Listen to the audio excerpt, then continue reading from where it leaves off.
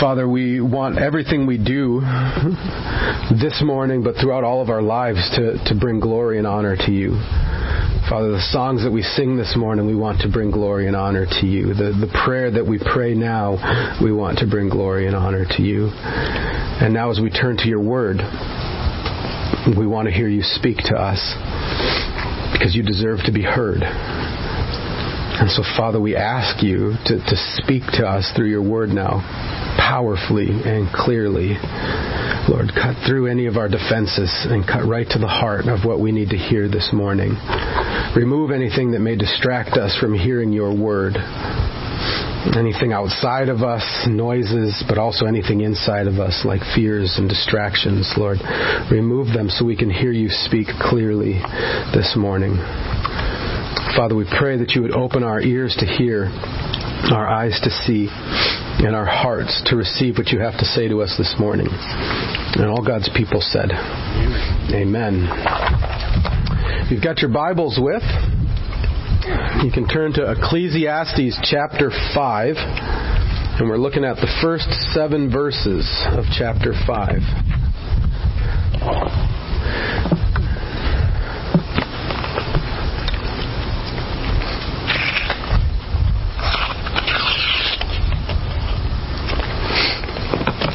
Ecclesiastes 5, verses 1 through 7. Guard your steps when you go to the house of God. Go near to listen rather than to offer the sacrifice of fools who do not know that they do wrong. Do not be quick with your mouth. Do not be hasty in your heart to utter anything before God. God is in heaven and you are on earth, so let your words be few. A dream comes when there are many cares, and many words mark the speech of a fool. When you make a vow to God, do not delay to fulfill it. He has no pleasure in fools. Fulfill your vow. It's better not to make a vow than to make one and not fulfill it.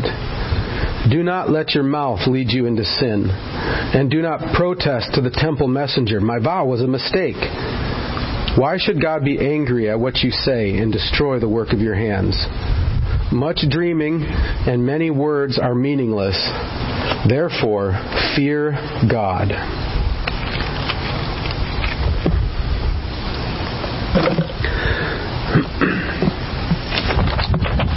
I've mentioned a number of times, or maybe a couple of times over the last few years, that I didn't grow up in a Christian home. That when I was about 10 years old, I came to faith in this small little Bible church in Montana. And I don't remember everything that the preacher said in the sermon, but I do remember that in that sermon, the main point of his sermon was the terror of hell and the beauty of heaven.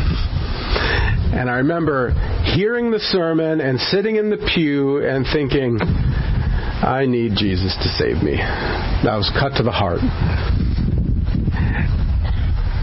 And it's been interesting over the years to tell that story to different people, right? That's my testimony. And so I talk to people about it and let them know how I became a Christian. And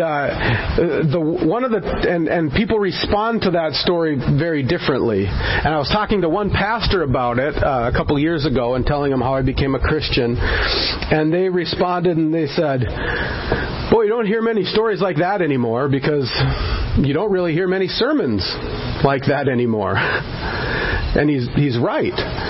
We don't hear many sermons about the terror of hell or the beauty of heaven. And even as Christians, we don't talk about it much. And it kind of got me thinking this week, why? And I'm not going to stand up here and tell you I have the reason why or the only reason why we haven't. But one of the reasons I think, as I've thought about this for a while, is I feel like as a church, and I'm not talking about just our congregation, I'm talking the church in general. As a church, we've slid into a marketing campaign for God. And we've kind of fallen into this mentality that we have to market God to our communities in order for people to come to church and be saved. And we need to market God to we need to make God attractive to people so that they would turn to Him and believe in Him. And what we realized was that it's not very marketable to talk about a God who brings judgment and sends people to hell. People don't get real jazzed about that idea. People sometimes get really angry about it. I've heard people say, I'm not going to go to church because I can't handle believing in a God who would send anyone to hell. And so since it's not attractive and it's not real marketable, we just kind of have pushed it off to the side, and we've worked on creating a much more marketable image of God. That He's a soft, loving, gentle friend, wants to be there for us. He's not some kind of far-removed deity, but He's just a buddy. He kind of walks with us each day. He wants what's best for us. We can just kind of go to Him whenever we want, and He's just a good listening ear. And people really do like that picture. And it's really marketable in our culture. But I was thinking about a couple stories this week. One from the Old Testament, one from the New Testament. The first one comes from the book of Leviticus, and it's about Aaron's sons, Nadab and Abihu. Leviticus 10, verses 1 through 2. Aaron's sons, Nadab and Abihu, took their censers, put fire in them, and added incense. And they offered unauthorized fire before the Lord, contrary to His command. So they went into the temple to try to worship God in a way that He hadn't commanded, in a way that was contrary to God's command. And then it says, so fire came out from the presence of the Lord and consumed them. And they died before the Lord. It doesn't sound like a buddy. It sounds a lot more like a holy God. Another story I was thinking about from the New Testament, Acts chapter 5. It's not in my sermon notes. I thought of it this morning, and I thought I would do another one. But Acts chapter 5, Ananias and Sapphira. The church is forming, and they're excited, and people are selling houses, and they're selling land, and using the money and giving it to the church to care for the needs of people. And so Ananias and Sapphira get in on this, and they sell this big chunk of land. And they take a big portion of it and keep it off for themselves, but then they come to the church and they tell them, here's everything we got from the land. So it wasn't wrong that they kept some for themselves. It was wrong that they lied and tried to tell everybody, we're giving everything we have away. And when they were convicted of lying, God struck them dead. Right there. Ananias and Sapphira. Again, not a buddy, but a holy and righteous God. And the way we see God affects the way that we worship God. If we see God as just kind of our buddy, then we worship Him like He's a buddy and kind of like He's there for us and for our pleasure and for our purposes. And so we end up coming to worship on a Sunday morning because we want to sing. And because we want to listen, and because we have something that we want to offer, and because we want to feel encouraged, or we want to feel good. And it all becomes about us. And then we actually come into church and we start changing the way that we do things, and we start changing the way we worship, because that worship that God has told us to do doesn't make us feel good. It's not doing what we want it to do, so we change it. But Scripture says that God is not necessarily our buddy, but He's a holy and transcendent God. That's why the last verse of our passage from Ecclesiastes 5:7 says, therefore fear God. Fear God. And after every one of those instances that I mentioned, when Nadab and Abihu ended up being killed in the temple, it says, therefore the people of God feared God. After Uzzah touched the ark and was struck down, it said, therefore the people feared God. In Acts chapter 5, after Ananias and Sapphira, it said the people feared God. And in Ecclesiastes, he's talking about this in the context of how do we worship our God? And he says we need to worship our God with fear.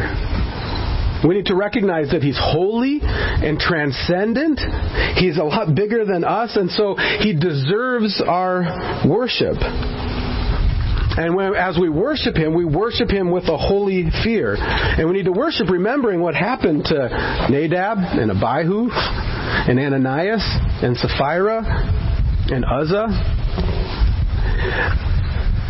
And that has to change the way that we worship. On a Sunday morning and throughout the rest of our lives, but in particular on a Sunday morning. Because when we worship God with a holy fear of who He is, it forces us not to make worship about us. If we worship God with a holy fear, we don't come to worship for our own pleasure and our own purposes. We come because God deserves our worship and because God commands us to worship Him. And so we listen. We come to, when we worship God with a holy fear, we come to worship and we sing songs of praise to Him, not just because we want to it, that's part of it, but we come because God deserves our worship. And He commands us to worship Him in song. And so we do that. When we worship God with a holy fear, we listen to God speak to us through His Word because He deserves to be heard, because He's a holy God. And He commands us to listen to Him. And so when we worship God with holy fear, the whole worship service becomes about Him and not about us. And that's why the author says in verse 1 of Ecclesiastes 5, he says, guard your steps when you come into the house of God. Watch your steps when you come into God's presence. Because when you worship God with this holy fear, we live differently because we recognize that God is holy and we are not. And so he says, watch your steps when you come into the house of God. Don't just come rushing in thoughtlessly, carelessly, running into the house of God, doing whatever you want. No, be careful. Think about what you're doing. Slow down. You don't want to end up like Nadab or Abihu or Uzzah. And it's interesting as he says, watch your steps when you come into the house of God. He actually says, watch your steps, but then immediately turns to watch your mouth. Isn't that interesting? Watch how you walk, but then watch your mouth. Because they're not disconnected. And so in verse 6 of our passage, he says, do not let your mouth lead you into sin. Because we worship a holy God. And our most common way of sinning is this little guy right here. It is. I mean, here's what James has to say in the New Testament. And I can't read. I'm not going to read the whole part, but I encourage you after church today, go home, open up James chapter 3, and read the first, 12 verses. But here's part of it. All kinds of animals, birds, reptiles, sea creatures are being tamed and have been tamed by mankind. But no human being can tame the tongue. It's a restless evil, full of deadly poison. With the tongue we praise our Lord and Father, and with it we curse human beings who've been made in God's likeness. Catch that. With the tongue we praise our Lord and Father, and with the same tongue we curse human beings who are made in the likeness of God. Out of the same mouth come praise and cursing. My brothers and sisters, this should not be. My dad had his own way of saying this. I remember him talking to me saying, Jason, I've quit drinking, I've quit smoking, I've quit chewing. The hardest thing for me to quit out of any of those is swearing or my mouth. Because that one just, drinking, smoking, right? You can separate yourselves from them, but you carry this guy with you wherever you go. And the heart that causes your mouth to speak. And so the author says when we recognize that we worship a holy God, but we worship our tongues are a restless evil full of poison and cursing, he says, watch your mouth. And even as James says, right? James says our mouths, we can come here to church on a Sunday morning and 1 minute be praising God and then the next minute be out in the parking lot cursing someone who's made in God's image. Or gossiping about somebody. Or if that, you don't think that happens, you can be 1 minute praising God in church, the next minute driving home and someone cuts you off, and then guess what? You're cursing someone made in God's image. He says this should not be. And so when we worship God, we recognize who He is, and we fear Him rightly, we watch our mouths, especially when we come into worship. And so in verse 2, he gives us some advice. He says, do not be quick with your mouth.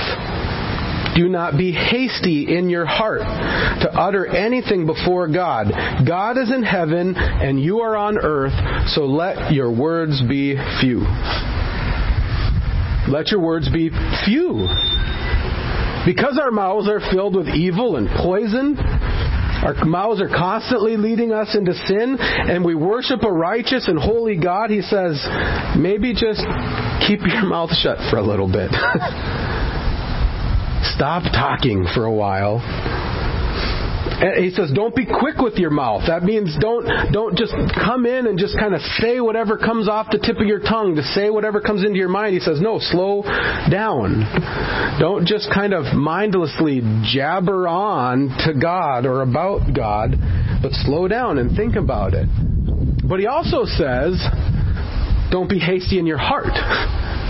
Remember, Jesus said, out of the overflow of the heart, the mouth speaks. And so we know that we can sit in a place and keep our mouth shut, but our heart is going on and on and on and on and on. And he says, no, we need to quiet our heart as well. And so when we come into God's presence, we need to slow down. We need to watch. We need to quiet our hearts. We need to quiet our minds. And we need to quiet our mouths. And just a side note, this is why every time we do a congregational prayer, I say, let's take a few moments to do what? Quiet our hearts and minds before the Lord. Why? Because He's in heaven and we are not. And we're told, check yourself. Get your heart and your mind ready. Because when we pray, right, we are entering into the very presence of God. We're entering into God's throne room. We better not just come kicking the door down, running in and screaming and saying whatever comes onto our mind. We need to recognize we're standing in the presence of the King of Kings and the Lord of Lords. And we need to get our hearts right. We need to come in humility. We don't deserve to be there, but God lets us come in there. So we need to take a moment, check ourselves, get our hearts and our minds right, and then come into God's presence. And then the author says when we do speak, let our words be few. And then he builds off of that, and he says, okay, guard your steps when you go to the house of God, but go near to listen, rather than to offer the sacrifice of fools who do not know that they do wrong. So as we get this picture, we begin to rightly fear God, and we check our hearts and our minds and our mouths. We begin to recognize that it's better to listen to what God has to say than to offer the sacrifice of fools, is what he says. And the sacrifice of fools comes when we come into God's presence thoughtlessly, irreverently, and just kind of go on. That's the sacrifice of fools. Thoughtless, irreverent, jabbering on. or the sacrifice of fools comes when we just rush in and without getting our hearts and minds right before God. And he actually says those who offer the sacrifice of fools don't know that they're doing anything wrong because they haven't taken the time to ask what God wants them to do. They just rush in doing whatever they want to do. So they don't even know that they're doing anything wrong. And so he says, don't do that. Don't offer the sacrifice of fools, just rushing in, thoughtlessly doing whatever you want to do. Enter God's house ready to hear what He has to say, rather than focus on what you have to offer. And I want to say that again. We're told to come into God's presence, come into God's house, more focused on what God has to say to us than what we have to offer to Him. More focused on God than on our gifts and talents. More focused on God than how well we can sing or how well that person can sing. More focused on God than what that person is thinking or that person is wearing or what everybody's thinking about what we're wearing. Focused on God. Because this isn't about us. This is about our holy God who deserves and demands our worship. And because He's a holy God, we can't rightly worship Him apart from Christ. We cannot worship God rightly apart from Christ because, as I've said, He is holy and we are not holy. He is righteous and we are sinners. And apart from Jesus Christ, we are separated from God, we're left in our sin, we're without hope, and we're sitting under the judgment of God. And that's true. And there's no way we can worship God rightly. But when we look to Christ, and we see Christ as being perfect and holy and righteous, and we see Christ hanging on the cross for the forgiveness of our sins, and rising again from the dead, proving that He is God, and we put our faith and trust in Him to forgive our sins, to give us His righteousness, then what happens? A way is opened up for us to enter into the presence of God and to rightly worship Him. Hebrews 10, it's a little longer passage, but I want to read the whole thing. Therefore, brothers and sisters, since we have confidence to enter the most holy place, that means the very presence of God, we have confidence to enter the most holy place by the blood of Jesus, by a new and living way opened for us through the curtain, that is, Christ's body. And since we have a great priest over the house of God, let us draw near to God with a sincere heart, with full assurance that faith brings, having our hearts sprinkled to cleanse us from a guilty conscience, and having our bodies washed with pure water. Let us hold unswervingly to the faith we profess, for He who promised is faithful. And let us consider how to spur one another on toward love and good deeds, not giving up meeting together, as some are in the habit of doing, but encouraging one another, and all the more as you see the day approaching. We cannot come into the presence of a holy God apart from Jesus Christ. We live in a world separated from Christ, unable to worship God rightly. But through Christ, when we trust Him, we can now enter into God's presence with confidence, but with a proper fear of God still. Confidence doesn't mean flippant. It means reverently, confidently, wholly worshiping our God. And through Christ, we can now enter into God's presence and draw near to listen to what He has to say rather than rushing in and offering the sacrifice of fools. And through Christ, we can actually show up every week to worship, more focused on God than on ourselves. Watching our mouths, watching our steps, and ready to hear what God has to say to us each and every week. And then responding and worshiping Him with a holy fear. Let's come to our God in prayer.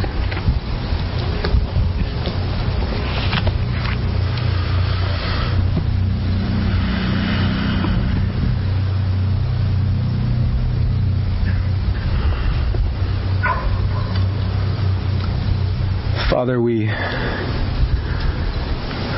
come to you first off responding by asking forgiveness.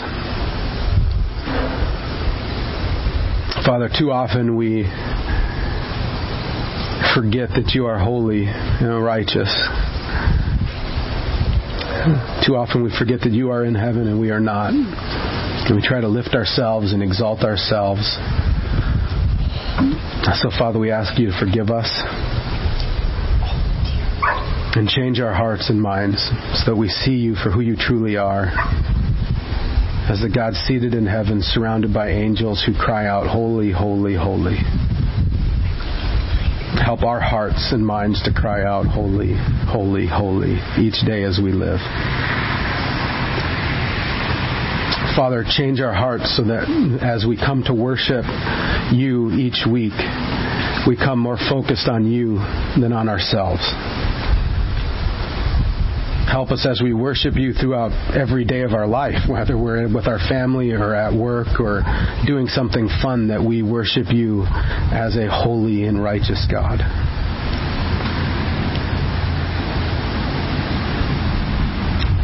Father, may everything we do praise you. We ask that your Spirit would give us strength to watch our steps and to watch our mouths as we live each day, and in particular as we come to worship each week. May we draw near to listen, not offer the sacrifice of fools. Lord, we want to listen and we want to offer up things that bring praise and glory and honor to you. And so help us to do that. We pray all of this in the name of your faithful Son, Jesus Christ. And all God's people said, Amen. Amen.